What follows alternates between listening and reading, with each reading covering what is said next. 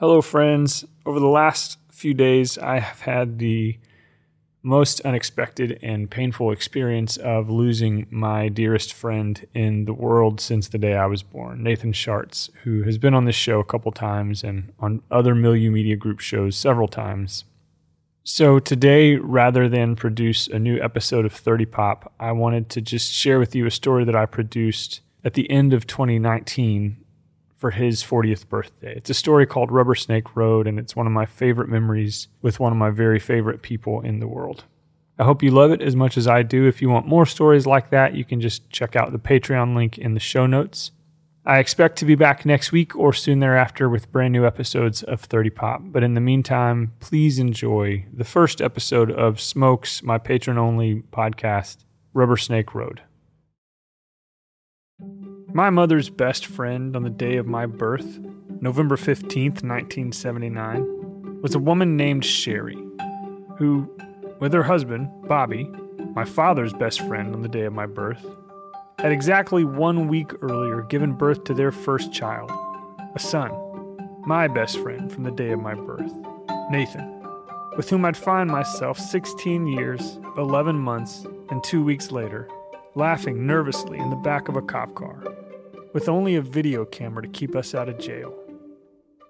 This is Smokes.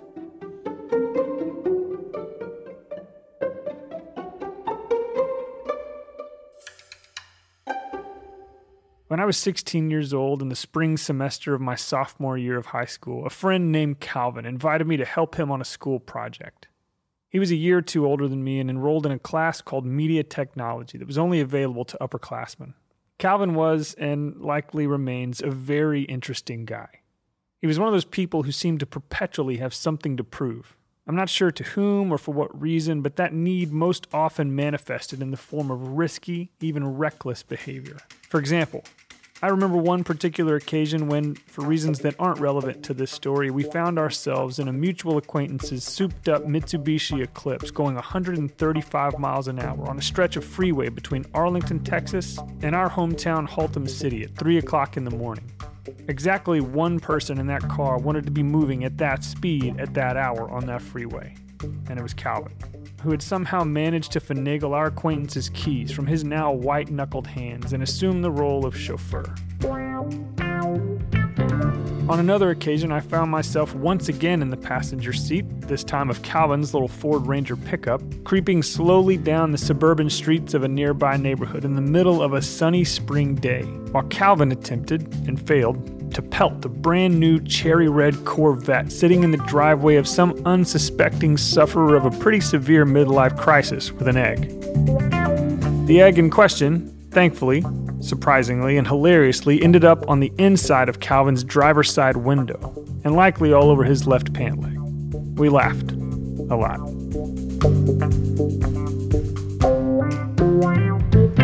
All that is to say, Calvin had a particular ability to affect my otherwise pretty risk-averse judgment, an ability he shared with my lifelong best friend Nathan. So Calvin's invitation to help with that school video project during my sophomore year, an invitation I accepted, and a process I fell immediately in love with, led to my enrolling in media technology that fall, my junior year. And it led directly to the back of the cop car I mentioned before. Calvin's a part of that story too.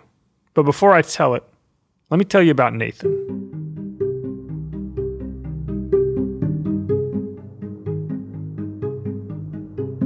In all sincerity, I've never known a person with a more infectious charisma or deeper disregard for social cues and societal expectations than my best friend Nathan. An extraordinary athlete born into a fair amount of privilege, rightful heir to a confidence that far exceeded the natural talents of his father, but for which he was more than adequately gifted, Nathan is an anomaly in the world, to say the least. To know him is to love him, and to spend any time with him at all is to laugh as hard as you've ever laughed. Not because he tries to be funny, but simply because he is. I consider it one of the greatest privileges of my life to have enjoyed such close access and intimate friendship with him over the last 4 decades, though they haven't consisted entirely of easy years for either of us. Early in our teenage years, his father, suffering from a severe midlife crisis of his own, made the inexplicable decision to trade his family in for a life of lesser pursuits. And Nathan, his greatest admirer, was left in the wreckage of that selfishness. Among the collateral damage in that season of our lives was Nathan's promising athletic career, which he abandoned for a newfound love of poetry and chemical exploration. Drugs, alcohol, nomadism, a period he refers to fondly as his Jim Morrison phase. It was in that phase that the events of this story took place. It was late October of 1996, and I was a couple months into my junior year of high school and my first semester of media technology. I had shown a bit of promise in the first couple group projects we'd been assigned in class, but I hadn't had a chance yet to really put my creativity to the test. But that was about to change. I don't remember the exact parameters of our first solo assignment in that class, but I will never forget the project I had in mind. Okay, first of all, you had access to all of that sweet-ass camera equipment. This is Nathan. And so we wanted to make a music video. We chose I Burn by the Toadies. The Toadies were a local Fort Worth band who'd achieved national success with their breakout album Rubberneck, and I Burn was the album's closer, one that I believed would lend itself nicely to a music video telling the story of a teenage boy who was burning his life to the ground, metaphorically speaking. And Nathan was the obvious choice for the leading role. I'd get shots of him smoking, drinking, fighting with his mom, and as you'd expect in a music video for a song called I Burn, lighting fires. Fire is bright, fire is clean. We started that October evening in the parking lot of what was then Midtown Church of Christ, the church I'd been attending faithfully since toddlerhood, located a couple miles north of downtown Fort Worth, which was surrounded by massive pine trees and a relatively large homeless population. I chose the location for a couple of reasons. First, I knew how to get on the roof of the building and did so often, which offered perhaps the city's best view of the downtown skyline. I thought that'd make for a few great shots. But also because I knew the area just surrounding the parking lot would be littered with empty, discarded 40-ounce malt liquor bottles, perfect for scenes of Nathan drinking and, well, smashing the bottles under the glow of the streetlight. When we'd captured everything we needed in the church parking lot, we decided to meander out to the west side of town, to a neighborhood called River Oaks, and a road I'd only ever known as Snake Road. I knew this road well, as it was located just a short distance from the front door of my very recent ex-girlfriend at the time, whose parents hated me, by the way. I'd wandered down its winding pavement many times in the 11 months and 2 weeks leading up to that night since I'd gotten my driver's license. The road curved back and forth, down to and eventually past the waters of a large man-made lake called Lake Worth. And I was sure we'd get some really compelling shots of Nathan driving recklessly around its sharp bends and turns. But to do so, we'd need a stunt driver. That's where Calvin comes into the story.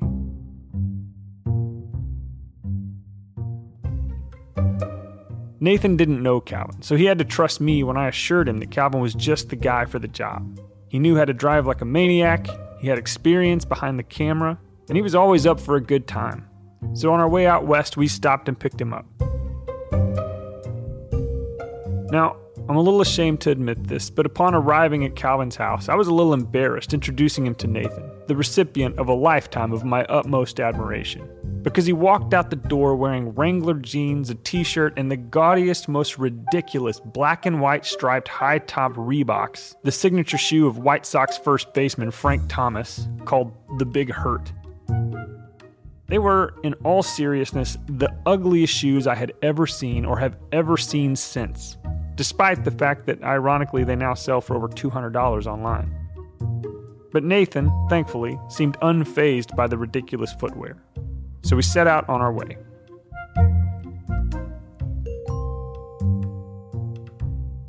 We arrived at Snake Road around 8:30 p.m. and Calvin delivered. He drove like a maniac. In fact, nearly clipping Nathan in one shot, in which he walked along the side of the road while I hung out the passenger side window of my parents' 1993 Pontiac Grand Am with an enormous VHS camera slung over my shoulder. A shot that absolutely made it into the final cut of the music video. Before long, we'd gotten just about everything we needed for the night. All but one shot. The closing shot for the video. The pièce de résistance. at precisely the point where Snake Road descends to the shores of Lake Worth. It crosses under one of Fort Worth's main freeways, Interstate 820.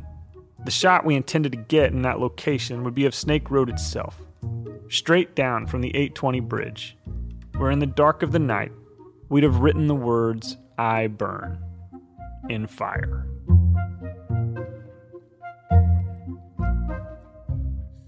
Once again, Calvin was the man for the job.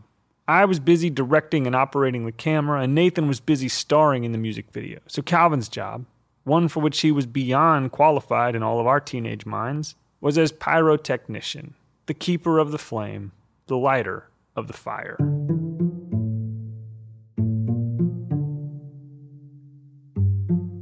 Just past the freeway bridge where Snake Road intersected with the frontage road, there was a gas station. Calvin walked over to the gas station while we were setting up, carrying only a blue styrofoam bowl we'd found littering the side of the road and a paintbrush that came from God knows where, and proceeded to purchase, somehow, about 12 cents worth of gasoline, which obviously went into the bowl. He returned victoriously with gas bowl and paintbrush in hand, Nathan standing by, waiting for the call to action, and me up above, leaning over the railing of the 820 bridge, bulky camera pointing straight down. He painted the words across the pavement, lit a match, dropped it, and then, there, mingling with the light of the burning street, were the lights of a Lake Worth police officer. The last thing I saw before standing upright in a state of sheer panic was my lifelong best friend Nathan, walking with casual coolness, not a hint of perceptible fear in his step, straight through the middle of the flaming words.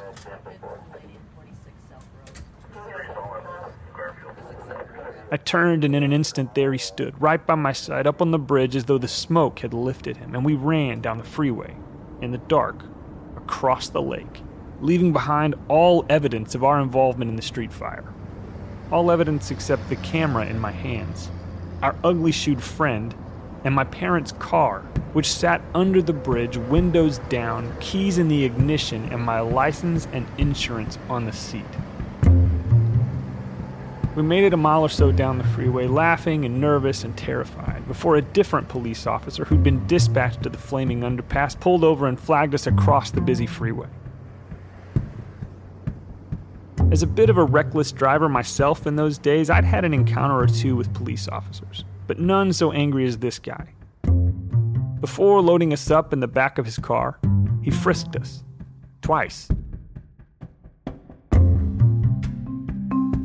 So he's going through my pockets, and this wasn't my first rodeo. I had been frisked before because I started dabbling with some things, and I can't for the life of me remember why, but I had a rubber snake that was chopped up into pieces in my pocket, and so the cop starts going through everything, and he's got a pen, a lighter, a wallet, then he gets a torso of rubber snakes, then he gets the head of a rubber snake. I swear to God, that cop must have thought I was on peyote. But it's just the most insane search I've ever gone through in my life. After searching us and somehow, perhaps miraculously, finding no illegal substances on Nathan's person, the officer confiscated my video camera, or rather the school's video camera, put us in the back of his car and raced us back down to the Snake Road underpass, where another officer was waiting for my parents, whom they had already called to come pick up the car.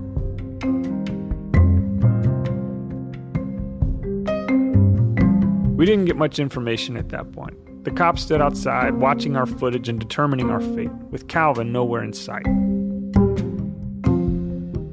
Nathan and I discussed our fate as well. Him with significantly less concern than me, though my fear was likely invisible, as our anxiety manifested in the form of laughter. Like big laughter, belly laughter, tears streaming down our cheeks laughter.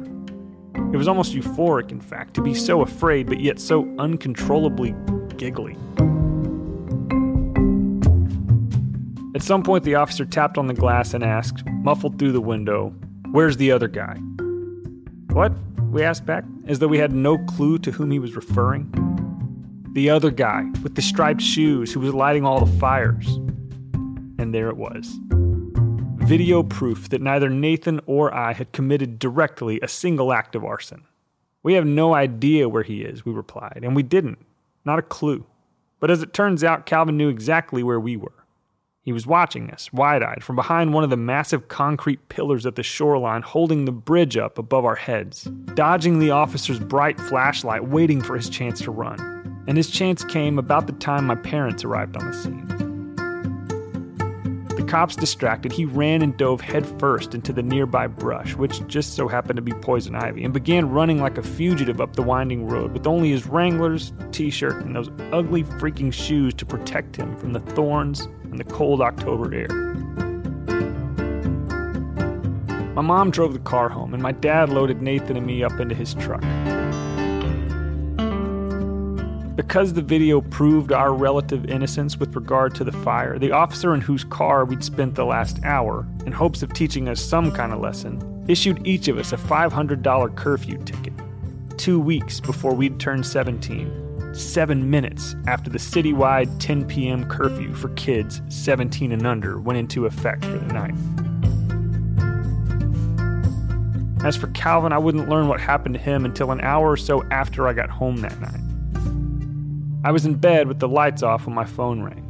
It was Calvin on the other end, cold, itchy, and exhausted, after hiking for miles to the top of Snake Road to the front door of my very recent ex-girlfriend, whose parents, upon hearing the story, hated me just a little bit more.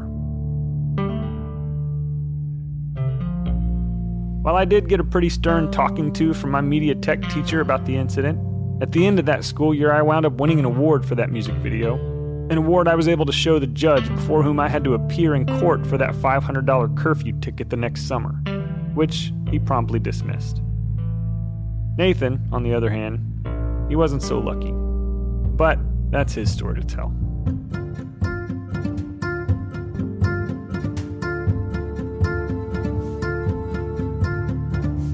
Smokes is written, produced, edited, and mixed by me, Luke Bronner. I'll have more stories for you soon, but in the meantime, thank you for partnering in the storytelling work of Milieu Media Group.